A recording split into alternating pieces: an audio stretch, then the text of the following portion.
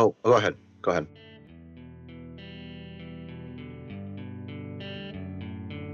Hey, everybody, and welcome to episode 287 of the Ruby Rogues podcast. This week on our panel, we have Jason Sweat. Hello. We have a special guest filling in. That's Brian Hogan. Hi, everybody. I'm Charles Max Wood from devchat.tv, and this week we have another special guest, and that's Cameron Dutro. Hello from sunny San Francisco. Now, it's been a while since you came on. You talked about internationalization the last time you were on. If people want to check that out, we'll put a link in the show notes. But do you want to just give us another brief introduction, maybe tell us what you've been up to since that other episode? Sure. So, still working for Lumos Labs. We make a product called Lumosity, which is an online brain training program. You can get it on your iPhone, your iOS device, your Android device, also on the web. And I work mostly on the platform team, so I'm still doing that. I'm still mostly working on internationalization and a little bit of performance stuff recently, too. And one of the things that kind of spurred, I think, this call is that I gave a talk at Rails Remote Conf called Hacking the Asset Pipeline, because I had been working with the asset pipeline a lot kind of since I came on the show last. And it's, the asset pipeline had been kind of a pain to work with sometimes and a pleasure to work with other times. And so I'd kind of compiled this list of helpful tips and tricks that I wanted to share with the Ruby community. So gave that talk and then was reached out to by Chuck, and he's like, hey, do you want to come on the show and talk about the asset pipeline? I said, sure. So that's kind of the path to the show the second time. Yeah, I really enjoyed the talk, and I thought it'd be interesting to dig into some of the aspects of the asset pipeline. I do want to warn the listener that this probably isn't as prepared or cohesive as the talk is, so you probably want to go listen to the talk as well as listen to this episode, because this is going to be more of a conversation about the asset pipeline and what it does and how it works and why we have it and what we like about it and what we don't like about it. So totally. So do you want to give us kind of a brief introduction as far as what the asset pipeline is and what it does and maybe a little bit of how it works? Yeah, totally. So the asset pipeline is the Rails static asset build system. The reason that there's a lot of contention about it is because the asset pipeline does a lot for you, kind of just like Rails does. So in that way, it's actually it's a very classic kind of Rails style. If Rails was to make an asset pipeline, it would look exactly like the one we have because of all of the convention over configuration, mantra and ideology that the Rails community has. So that's basically what it is in a nutshell, a static assets build system. So it handles compilation, so compiling things from Sass or JSX or ES6 into JavaScript and CSS. It handles inlining, so that means like gluing assets together, so you only deliver one file to the browser instead of multiple files. And it handles like minification too. So like there's a number of different steps you can throw your assets through that will minify them. One of which is called uglifier for JavaScript, which will rename variables to shorter names where possible, things like that. And then in CSS, it just removes all of the new lines and spaces and things like that. So that's minification. The asset pipeline also does a couple other cool things. So it helps you, or it gives you live reloading in development. So if you change an asset in development and then refresh the page, that asset will get recompiled by the asset pipeline under the hood and sent to your browser. So you don't have to worry about restarting your Rails server or running a build script to compile your assets. It does a lot of other cool things too. I'll just touch on these really briefly. Like one of the things it does is it appends a hash digest onto the end of each asset path in production, so that if you make an asset change and then deploy, the asset will have a different digest, which means to the browser it looks like a different file, which will bust a browser cache automatically. And the hash, by the way, on the end of that file is a hash of the file's contents. So if you, for example, if you go and then take that change out, your hash will be the same as it was before. So any new clients will also won't have to re-download these assets again if you roll back, for example. So there's a lot of cool kind of functionality that has built in. And I think that's pretty much all that I can think of that I want to touch on for that. The fact, too, is that there's a kind of an extensibility part to it as well, where it supports a bunch of different preprocessors. So like I mentioned, you can process JSX and CoffeeScript and Sass and Less and things like that with it. And you can also kind of write your own plugins to it They're called preprocessors that will take basically any kind of file extension, transform the contents, and then write that to disk somewhere. So it does have kind of an extensibility element as well. Does that give a good overview? It does. So I remember when it first came out, I was like, oh, this is nice. I can just write my JavaScript and it does all the right stuff to it and builds it and it's super nice. And then I got more and more into JavaScript and I was like, okay, I don't want to use CoffeeScript. And there are really nice build tools in JavaScript. And it just felt like I was more and more limited by it. Do you hear that a lot? And what's your reaction to that? I'd also like to hear what Brian and Jason's experience is along these same lines. Sure. Do you want me to go first? Yeah, go ahead. Okay. So, I not only have heard people talk about the problems they have and the limitations of the asset pipeline, I've experienced them myself too. So, I think one of the big limitations of the asset pipeline is just speed. So at Lumosity, our big main Rails app, it's a pretty big Rails app, and our assets take, if this is without any optimizations, our assets probably take over 10 minutes to build, and that's pretty bad. That takes, and I know that JavaScript solutions to this problem, JavaScript solutions to an asset build system would be much faster. So that's one of the big things that I see as a big problem in the asset pipeline experience. It also, configuring it can be pretty confusing because the config options are not totally obvious when you read them. So that's unfortunate. And maybe that's because Rails doesn't like configuration. Rails likes convention. So maybe we just haven't in the Rails community had that much experience writing clear config options. I don't know. And I talked about the extensibility of the asset pipeline, but it does have a fairly unstable public interface. And that's if you're writing your own preprocessor, you have had to convert it on every major version of the asset pipeline.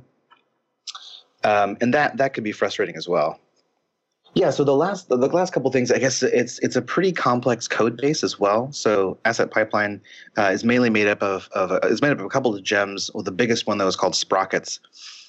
And Sprockets is a really complex code base. It's kind of hard to figure out what's going on in there. There's been some cleanup efforts recently, but not necessarily as much as kind of I would like to see. And then the last thing that I have an issue with in the asset pipeline is it's hard to debug. You don't really know where to stick a binding.pry to find out why your assets aren't building or why your assets are building incorrectly or whatever. I've always gotten the impression from working with the asset pipeline that for some reason it doesn't seem as polished as the rest of Rails. It always seems that that's the area where I run into problems. That's the area where other developers run into problems.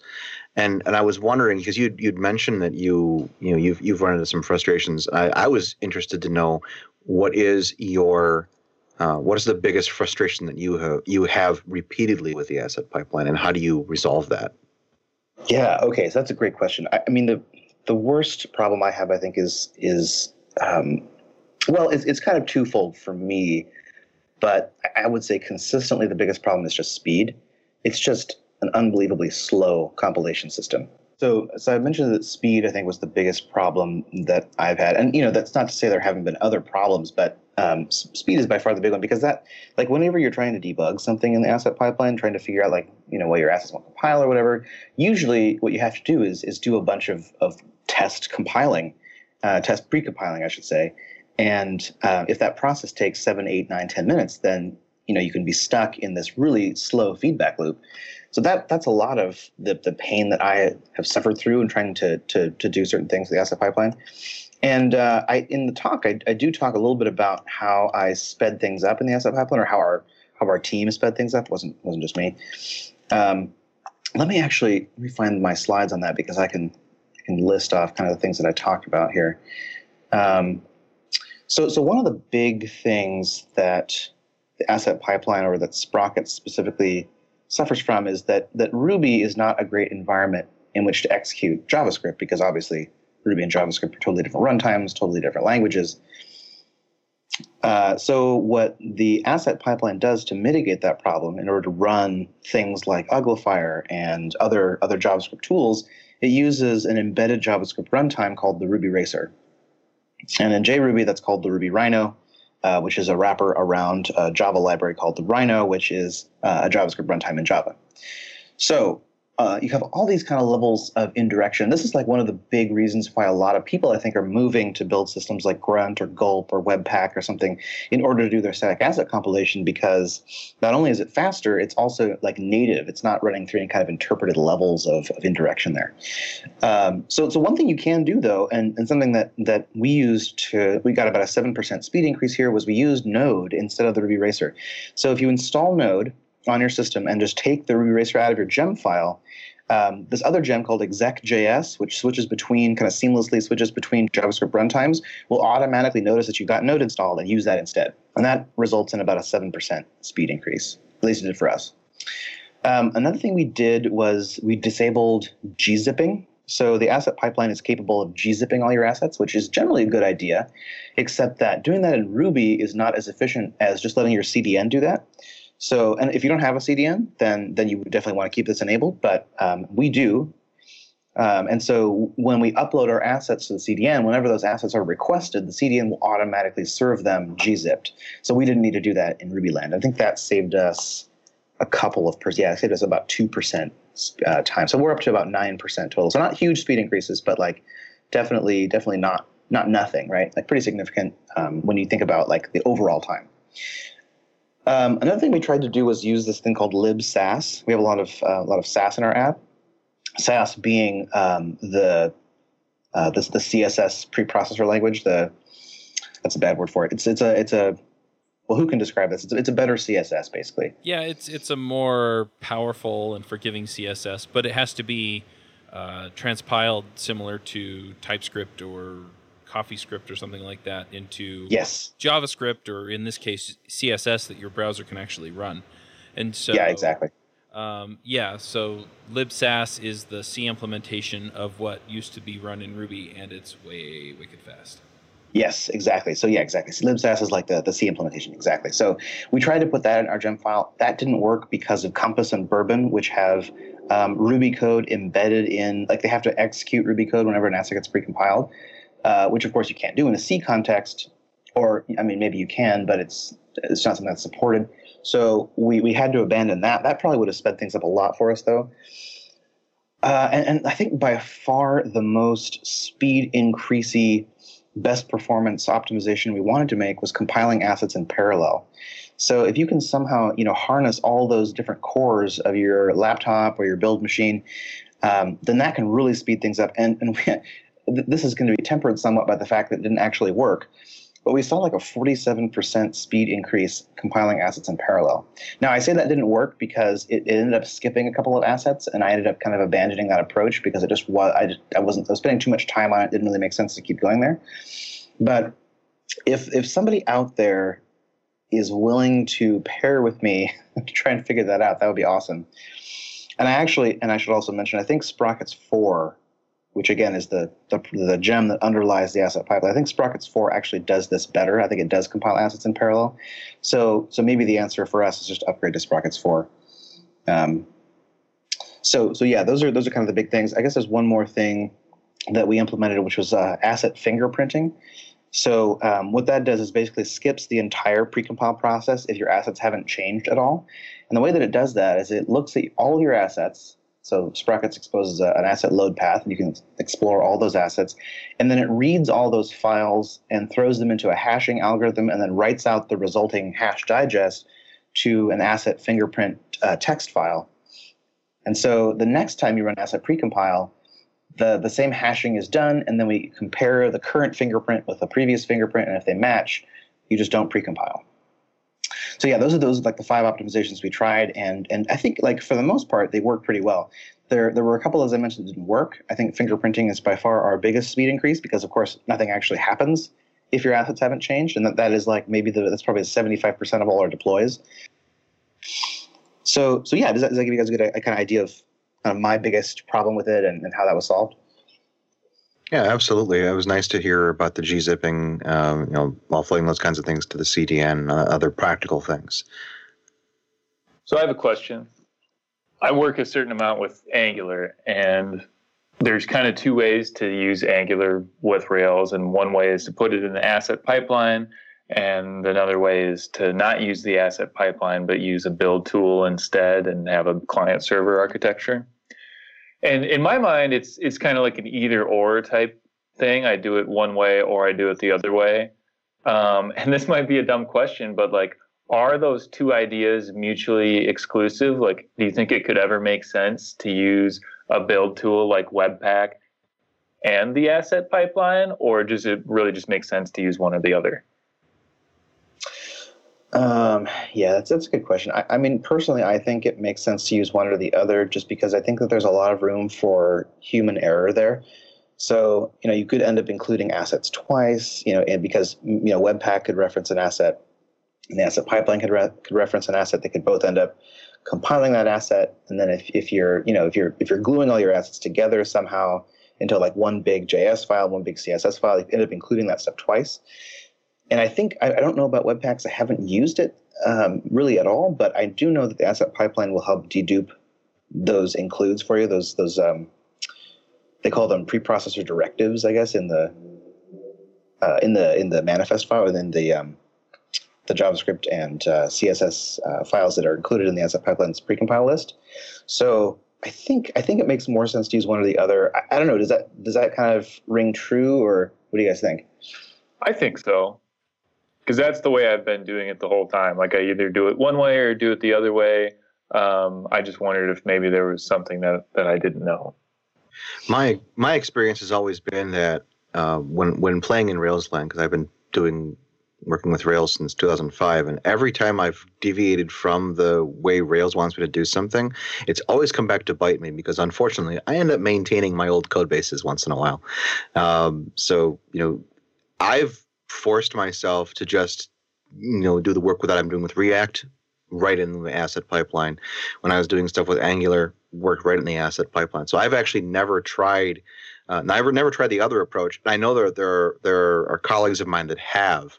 So I'm always interested to hear about the experiences with that. But I've always gone with, all right, the asset pipeline is here. That's the way I should do things. I've learned my lesson in the past. I'm just going to use the asset pipeline and make it work. Yeah. And I think there's definitely some wisdom to swimming with the current and doing things the way the rest of the world does it. Because if you do stuff the same way other people do it, then you'll more easily find like answers to your questions, because other people are having the same kinds of challenges that you are, and likely somebody has solved your problem before. So I definitely agree with that's a good idea.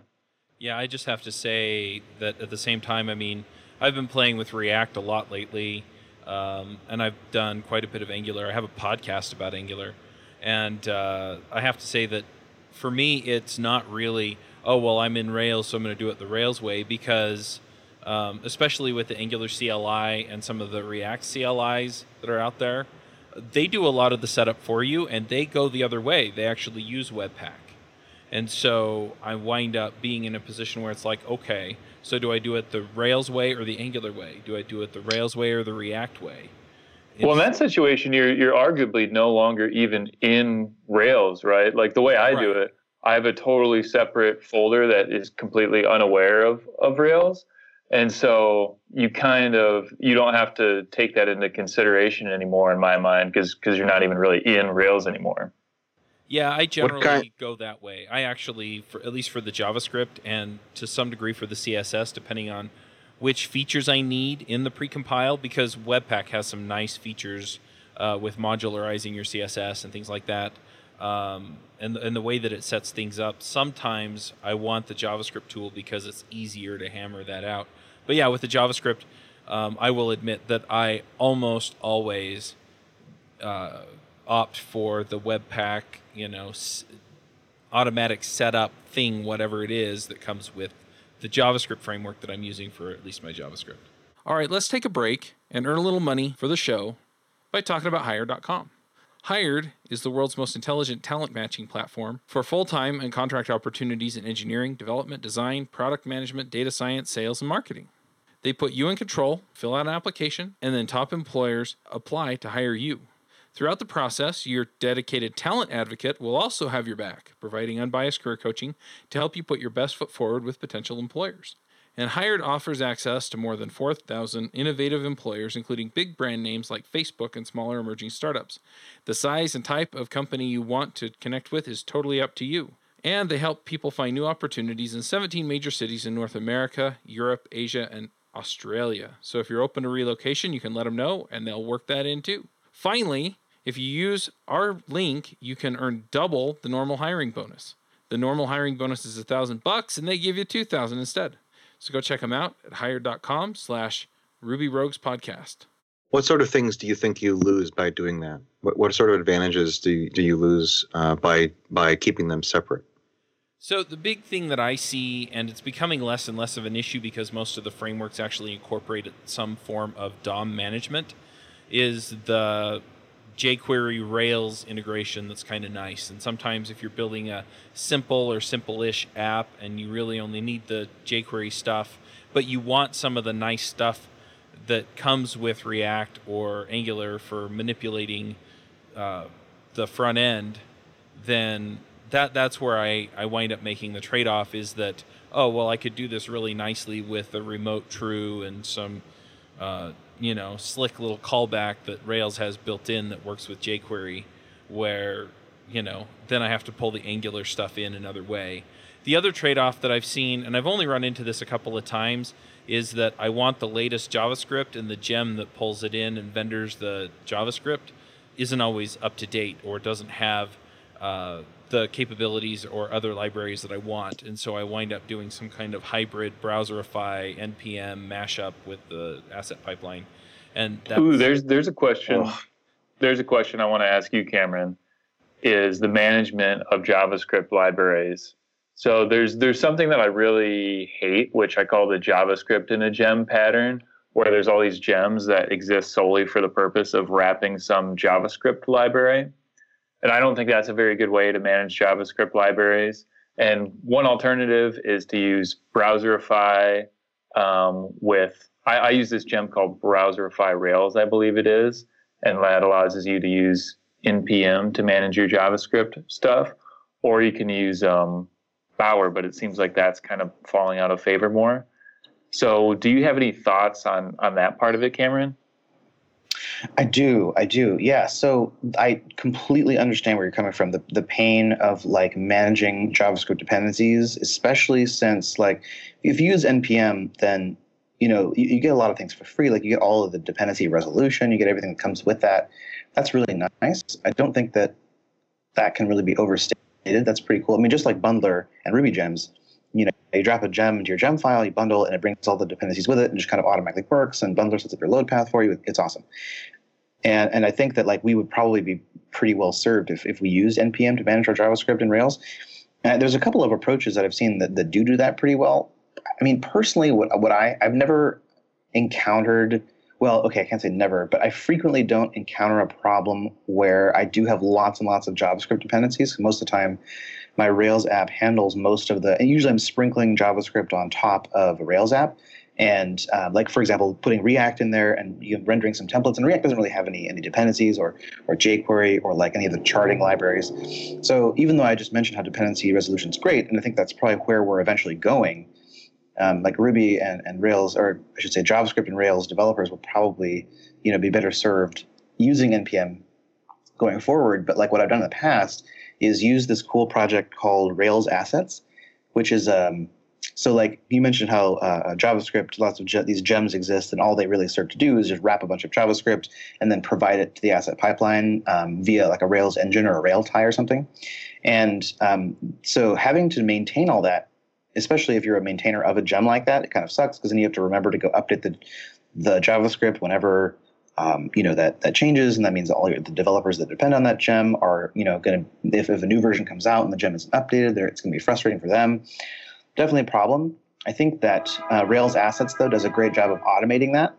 So if you go to rails-assets.org, I'm pretty sure it's still up. Basically what it does is... I'm looking at it right now, actually.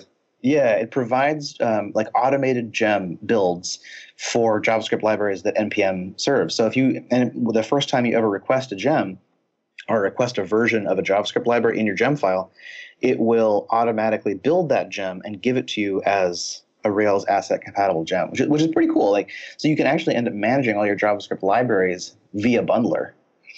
So like, whether or not that's a good idea, I don't know, but it's worked pretty well for me in the past. So I'm kind of a fan of it. And it does kind of let you bypass the whole NPM problem, Well, yeah, Yeah, if I can people see are up that. on stuff, then it really does just work. Or if there's not that critical thing that fixes a bug or adds a feature, then again, you're fine. And so I don't experience this every time I pull in a vendored gem version of a JavaScript library, but it does happen on occasion. Right, for sure. Yeah, the challenge is like letting Rails be helpful with assets and also maintaining like a sane separation of concerns. Because Right. it's easy to go too far down the path of like mixing the Ruby stuff and the JavaScript stuff, and things can get a little weird when, like I said, when you have all these JavaScript in a gems, like that feels a little bit funny because it feels like the Ruby stuff is too aware of the JavaScript stuff that it shouldn't be. But it doesn't sound like that Rails assets project suffers from quite the same problems. Well, I mean, I think it definitely suffers from. I mean, just like you said, if your Rails app is too aware of your JavaScript, then it kind of just feels dirty, like you're mixing concerns where they shouldn't be mixed. But that's kind of what the asset pipeline was designed to do. It was designed to bring all of these disparate technologies like CSS and JavaScript and I mean, even to some extent like fonts and things. It was meant to take all that stuff and make it easy to integrate into a Rails app. So like there's definitely a lot of value there, and it's one of the things like whenever I go to another framework like Django or even Node, like one of the things I really miss is kind of just that automatic working setup asset build system that just kind of is already there and working. So like, and I do hear the problem where vendoring JavaScript can be a pain, or like having it in a gem can be like a real interesting, like a strange kind of crossover there. But I also think that it can be really handy when all you want to do is spin up a quick app, or you want to drop some JavaScript and you don't want to have to figure out how to download it and include it and then put it in as a pipeline yourself.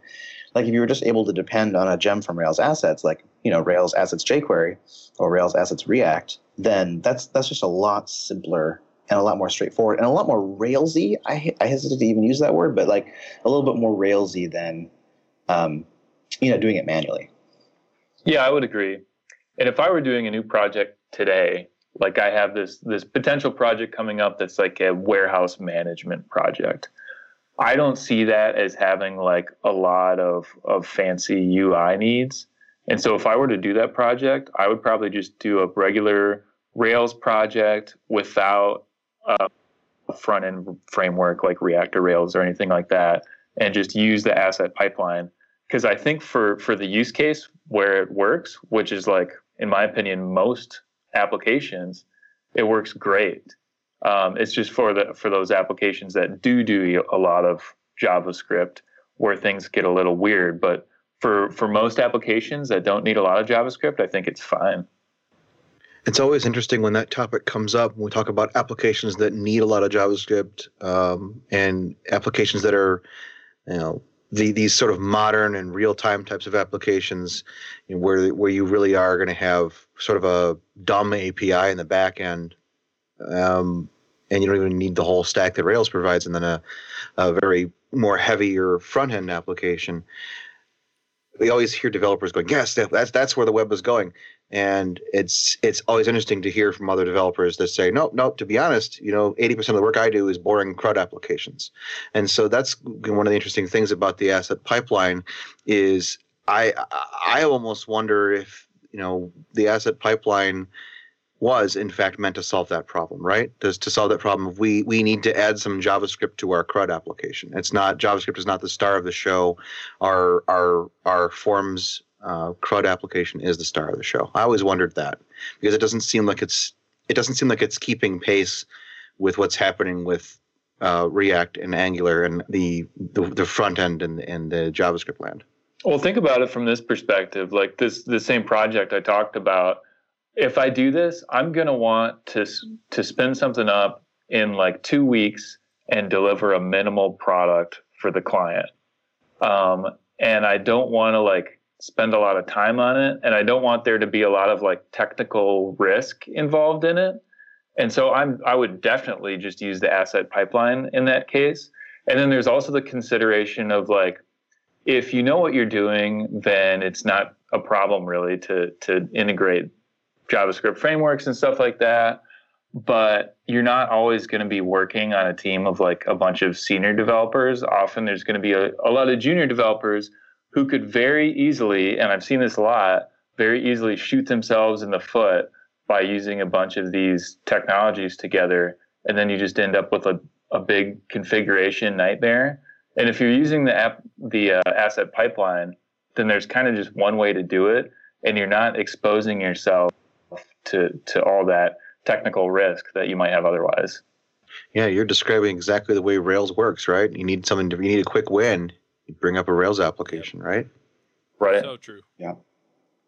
So one thing that I'm hearing here, though, is that if you're bringing in a library that does a lot on your front end, you probably want to look at maybe some of the JavaScript tools for builds. And if you're kind of sprinkling your JavaScript in, I like the way you put that, Cameron, then maybe you're looking at the asset pipeline, and you can make the decisions based on those trade-offs going from there. But one thing that I've seen that I ran into a while back was I decided, I'm going to pull Angular in through the asset pipeline, and then all of the Angular 2 examples, if you go and look, at least the ones that are updated first are all in TypeScript. And so I was like, I want to use TypeScript for my stuff. And so I pulled in the Rails TypeScript or TypeScript Rails gem, I don't remember what it was, and it died.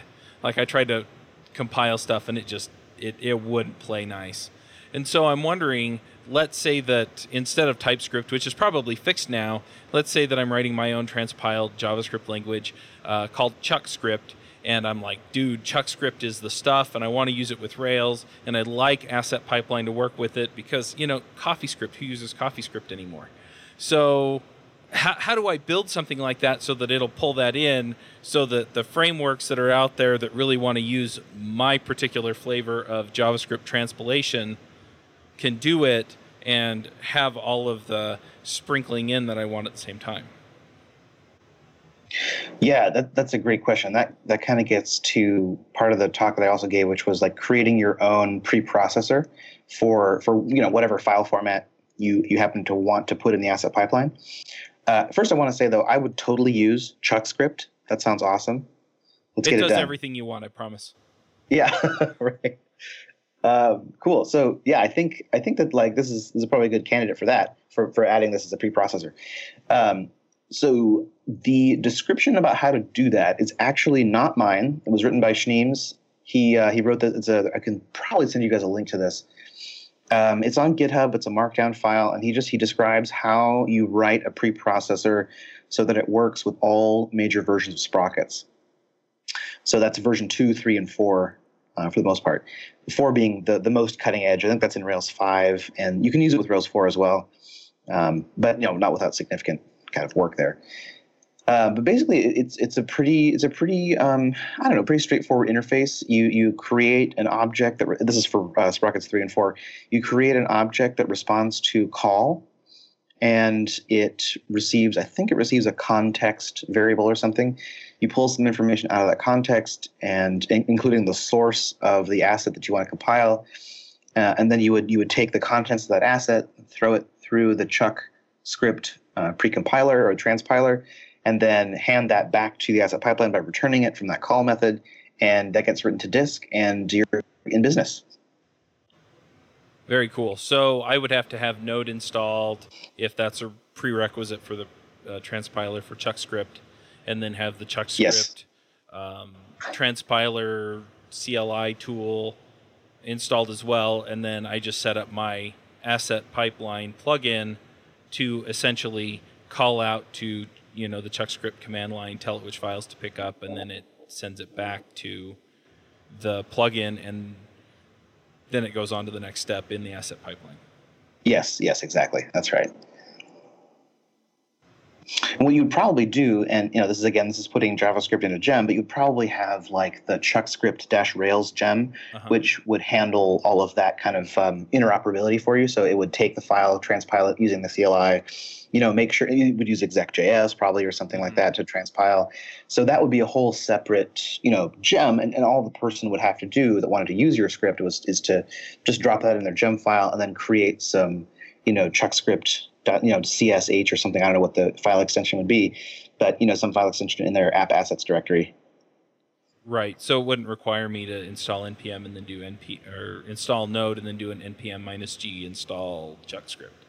All that exactly. Yeah. All that transpilation would just be in an executable JavaScript that does its job. Exactly. Yeah.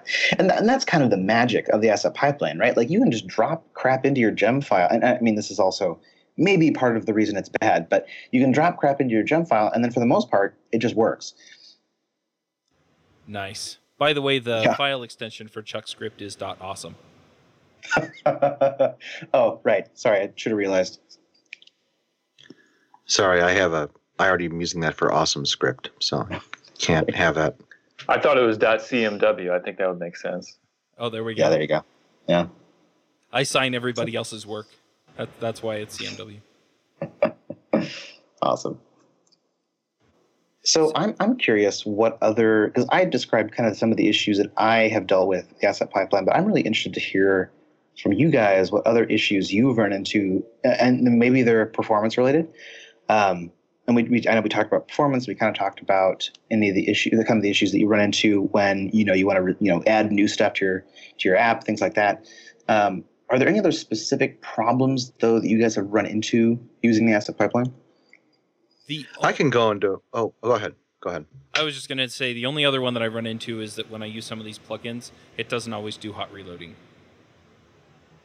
Which, if you use CoffeeScript or something like that, then, it just... I update it, I refresh my page on localhost 3000, and I get updated JavaScript, and I don't always get that in development mode. Interesting. Anyway, what were you going to say, Brian? So the biggest issue that I always run into is when working with junior developers, people who are new to Rails. I have, I spend a lot of time teaching people how to use Rails, and everything is kind of going along just fine. And these are people who typically have a background in HTML and CSS. So they want to move into the back end, and the issues they run into right away are, all right, I want to use Bootstrap. How do I use Bootstrap? I know. I'll go find the Bootstrap gem. Wait, which Bootstrap gem do I use? Oh yeah. And and I have to install this, and now where do I put these lines of configuration? And so a lot of times, what I've seen is the people who are really excited about putting things into plugins, into gem plugins for the asset pipeline, aren't necessarily keeping pace with things that are changing. We kind of see this a lot with a lot of the third-party things that are coming out. Like that's what Chuck was kind of saying.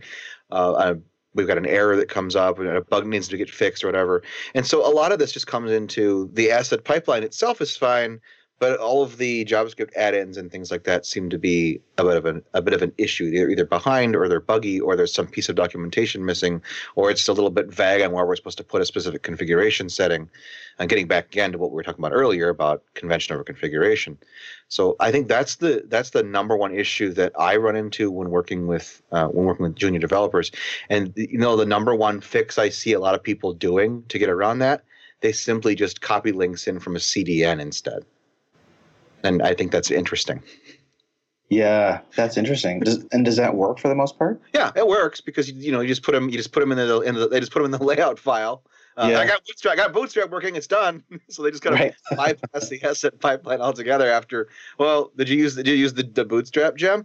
Well, no, I couldn't get it to work. What did you do? Oh, there it is in the. All right. Well, I guess. But it speaks to a problem because that's the thing is we get so close to this technology. The more experience we get with it, we see those problems and we can immediately fix them. We can immediately address them. But the junior developers, the ones that are coming up, they haven't seen those kinds of weird issues before. I'd like to see everybody who really knows this stuff to do their part and send pull requests in to make documentation on these things better, and give more wonderful presentations like our guest has given, and to just really educate people and help people really understand how to use the asset pipeline. Yeah. So do you think most of the problems that arise with people who don't know the asset pipeline as well is just that they don't know it as well, or is it because it's too complicated, or is there some other like root cause to that? I can only guess, but it's a lot of like what happens in other parts of Rails, right? If you just stick with stock Rails stuff, things are pretty smooth. But as soon as you start bringing in third-party gems, things start to get a little bit more interesting. Mm-hmm. And the more of those you add, now think about what today's let's say today's users want in their applications. So then think about what developers have to bring in to make those things happen. We are a long way away from a simple web application. Now we need lots of additional libraries to make things look good and make things work responsively and give people that nice real-time feeling they're having. The more those dependencies we add to the project, the more trouble and compatibility issues we may run into, especially if we're wrapping JavaScript inside of Ruby. So that's my opinion on that, is that the more, and that's not too far off of an opinion, I think, because we all know that the more dependencies we add to a project, the more maintenance headaches we're going to potentially introduce. Yeah, okay. So that makes total sense to me. I think that that's true of gems as well as of JavaScript. Like you add exactly. more complexity. Yeah, you add more complexity to your app, and it's like that just compounds the maintainability or the issues of maintainability with that app. And I mean, we definitely have seen that at Lumosity. Like we have, I think, something like 460 gems in our gem file, which is just like, to me, is astronomically big. But we also have a lot of JavaScript in there. And it's kind of varying levels of, professionalism that it's written in, because we've had a number of junior developers as well as senior working on the app for something like six or 7 years. So you definitely build up this mountain of technical debt. And like one of the things that and this is totally off the topic of the asset pipeline specifically, but one thing I would like to say is that we as gem developers, we as JavaScript library developers should always be thinking, I think, about the hygiene of our packages. And what I mean by hygiene is making sure that we version them with semantic versioning so that, breaking changes are obvious, and also making sure that we don't do things in Ruby like, patch core classes like string or hash or array, things like that. And so just a quick shout out to that. But yeah, I think that would, I think in a lot of cases help with compatibility, because I don't know how many times I've tried to track down a really weird bug only to find out that some gem has patched, string 2s or something. Exactly. And the hygiene that you're talking about is, does your code play nicely with others? Right. Yes. Yep. Right. Yes. I mean, Sandy Metz says it the best. I think one of her big topics, I think, and I'm going to be in trouble if I'm misquoting here, but I think she has really stressed that when you write code, and this is true any language, what you're really optimizing for is not necessarily speed, well, at least not at first, not necessarily speed, not necessarily, I wouldn't even say readability so much as just making it easy to change, so that, because that it's going to be it's just a reality that you're going to have to go change that code at some point in the future. So by writing your code with that in mind, oftentimes you can produce, I think better code that won't give somebody a headache down the road. So getting back to the issue of these plugins, let's say you have a JavaScript library. Let's say you have this brand new JavaScript library, and there's no gem for it yet, but you really want to use it on your project. What do you do to incorporate that into the asset pipeline in the most non-destructive and easiest way? Okay, so I think that's a really good question. The thing that I would probably do is first ask, is this library something that's on NPM already? And if it is, right, then I would just use Rails assets. So Rails assets dash package name and pull that in as a gem. I think that's probably more sustainable, because then every time that a new version is published to NPM, you can request that new version and Rails assets will build that gem for you and deliver it to you. If that's not an option, if it's not published with NPM, the easiest way is probably just to vendor it. And like I don't like that strategy so much because you don't really there's no updates that you get automatically or easily. Mm-hmm. But that, I think that is kind of like that's like your last resort. I think is to vendor it. Yeah. So you're saying that the Rails assets approach is preferable to vendoring whenever possible. Yeah, I think so because you just get a lot of benefits from that, and most of the benefits are related to versioning. Fantastic. Hey, do you need a sanity check on your code? Make sure all the tests are passing. Make sure all the static assets compile. You know, all the normal things that you need to do to make sure that your application is ready for production. Then you need continuous integration, and I recommend Snap CI. Snap CI is a product put together by our friends at ThoughtWorks, and it works great to pull all of your information together about your application, make sure it's ready for production, let your team know if it fails, and overall just make your life easier. So go check them out at snapci.com. So I'm wondering, Cameron, let's say that somebody decides, hey, I want to dig into the asset pipeline and really get it. What resources did you use to figure this stuff out? Was it trial and error, or did you read the code, or have you written blog posts, or are there books? That's a good question. I have not really read a book or written blog posts. Most of my experience with the asset pipeline has been just trial and error. But I also did read the Rails guides. Like when it first came out in like Rails 3.1, there were also like a lot of release notes. And kind of at that time, I was like really excited about Rails 3. And so like I did a lot of reading about it, just, all these various blog posts and things. I'm not going to be able to tell you which ones those were because that was like probably 4 years ago. So that was a while ago. But the Rails guides to the asset pipeline is pretty good. Like that explains what it is, how to use it. Not necessarily how to write your own preprocessor, but it does tell you, like what the config options mean, things like that. So I would definitely recommend the Rails guides. I think it's railsguides.org or something. I'm not going to remember how that guides.rubyonrails.org. Anyway, that sounds right. So that's a great resource. Just in general, those are really good resources for learning Rails. It's written in I think a pretty conversational style. It's got a lot. It doesn't have all the information that you might need in there, but it does have a lot. And then the other way that I've kind of learned a lot about sprockets, especially, is by actually opening up the gems and looking at their source code. And I have to admit that it's not for the faint of heart. Those gems are really complicated. At least they've been cleaned up a lot by Richard Schneeman. He's done a great job of cleaning those up. So recent versions of sprockets like 3.7 and forward are a lot cleaner to look at, a little easier to understand. But you're still definitely going to be wading through kind of lots of new concepts when you first open those gems. But that is like the ultimate way of learning how something works by actually reading the source code. I think that those are the major kind of ways that I've kind of played with it and learned about it. All right. Well, that sounds really cool. Kind of sounds like you learned it the hard way. Yeah.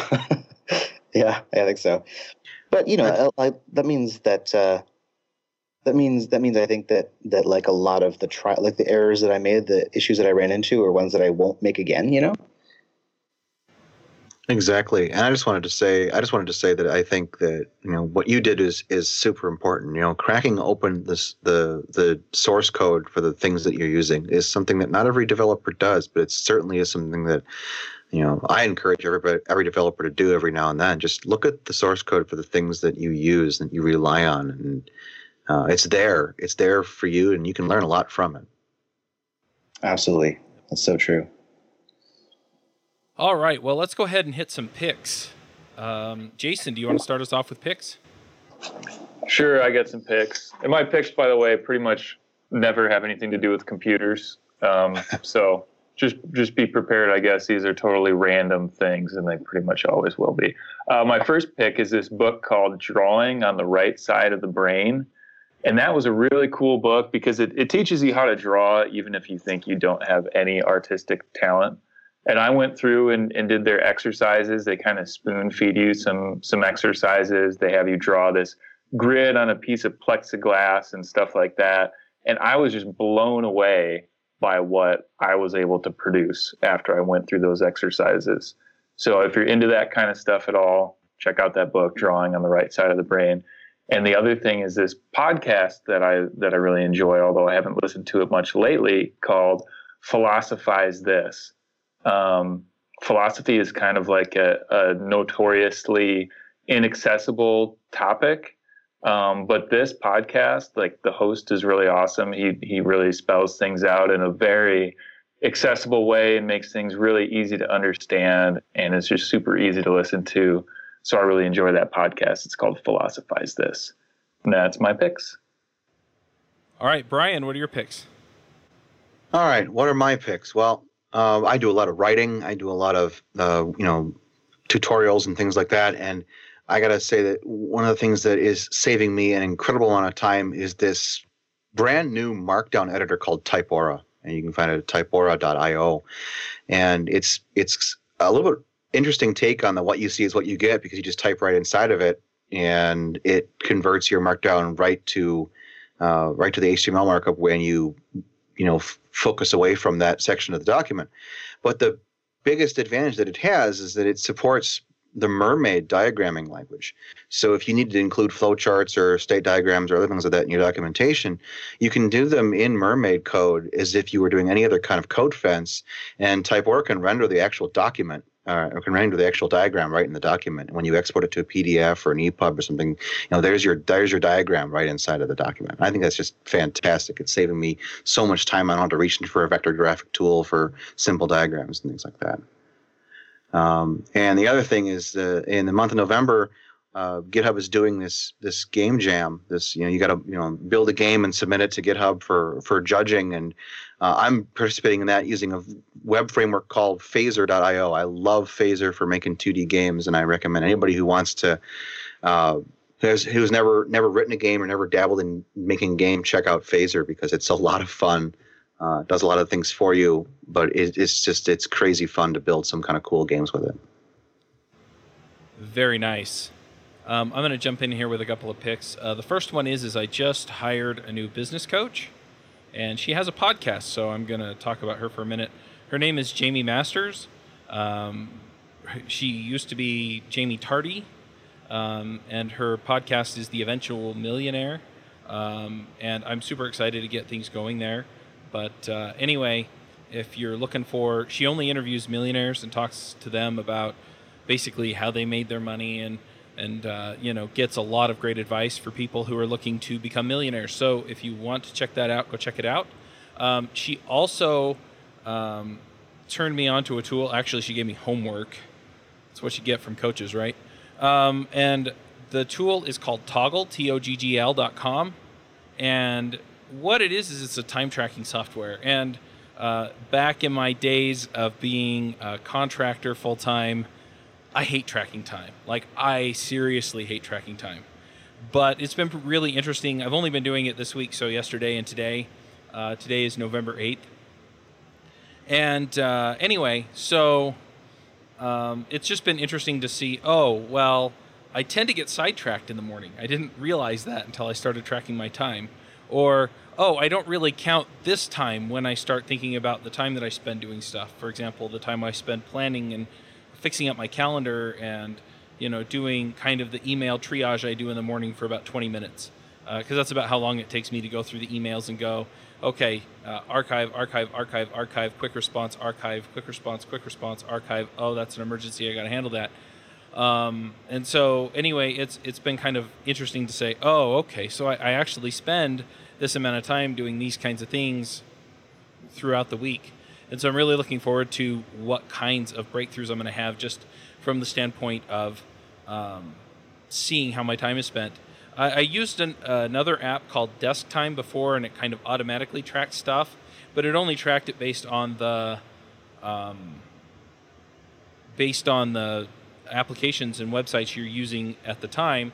And so if I'm playing Clash of Clans on my phone or something like that, then it won't pick it up.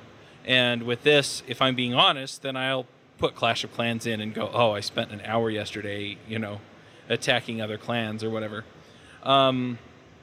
But yeah, it's been really, really interesting just to see where the time is going. So I'm also going to pick that. And then finally, today is November 8th, which here in the United States means that people are going to be going out and voting today. By the time this goes out, we'll already know who the next president is and who our congressmen and women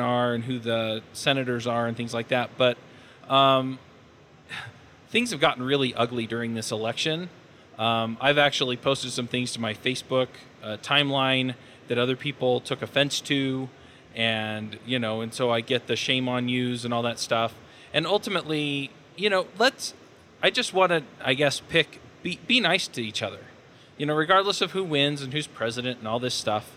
A respectful. I don't understand why you would think this, or I'm trying to picture in my head, what your point is, instead of, oh, there's one little thing about this thing that really ticks me off. I think we can have some interesting conversations and come to the place where we understand each other. I think this is important not only in the political realm, but on our development teams and with our neighbors and other people who we interact with at various levels. So really, I guess I'm just calling for people at this point. I know this is going to come out a couple weeks after the election, to just come together and talk to each other and try and understand each other. Cameron, what about like tabs versus spaces? That's a step too far. Sorry. No. Next would be into Vim versus Emacs. We don't need to go there. Oh man. Yeah. Oh man. Yeah. Holy some wars. Things like tabs are just wrong. No, I'm just kidding. All right, Cameron, what are your picks? Okay, so first of all, Chuck, I really appreciate that you're saying, no matter what your political beliefs, make sure you're nice to each other. Like, everybody has a different point of view. It's super important to recognize that and not just shove your own discourse down people's throats or just be rude in general. So totally agree with that. And this has been a super heated election cycle, and I think a lot of us are just kind of ready for it to be over. Amen. Yeah. So anyway, we'll see what happens. I guess a lot of people are a little nervous. I'm kind of over the nervousness now. I think I'm ready just to move forward. So anyway, I'm not nervous. We're screwed either way. Right. Okay. So my picks today, I've got a couple of them. The first one I want to pick is Ruby Together. So Ruby Together, it's at rubytogether.org. It's this organization that is committed to supporting Ruby infrastructure that that we rely on all the time, like bundle Ruby gems, other shared tools, and they're doing great work. Like they're trying to raise money in order to pay developers to work on this critical infrastructure. So Rails generally has a lot of support from the community, but bundle Ruby gems, other shared tools, they don't necessarily have all that support because the people that maintain them have other jobs to do. They're not paid to work on these things. So Ruby Together is a way to help pay for them to do that.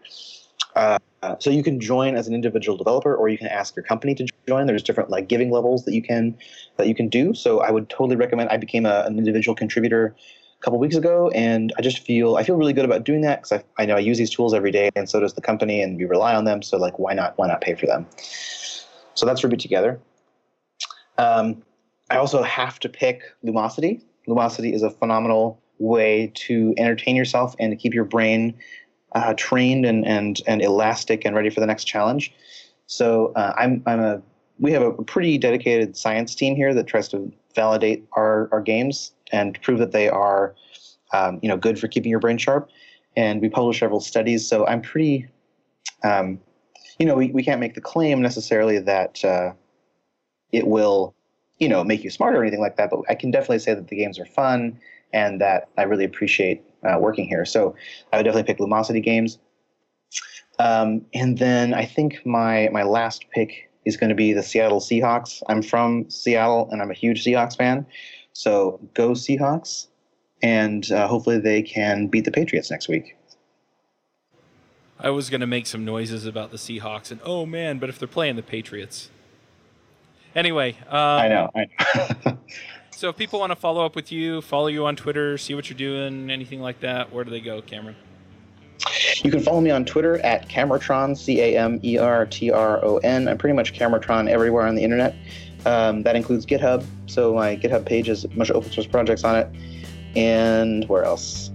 Yeah, those are the two big ones. Yeah, so that's what you can do. All right. Well, we'll go ahead and wrap this one up. Thanks again for coming. We'll put a link to your talk from Rails Remote Conf in the show notes, and we'll catch you all next week. All right. Bye, guys. Thanks, guys.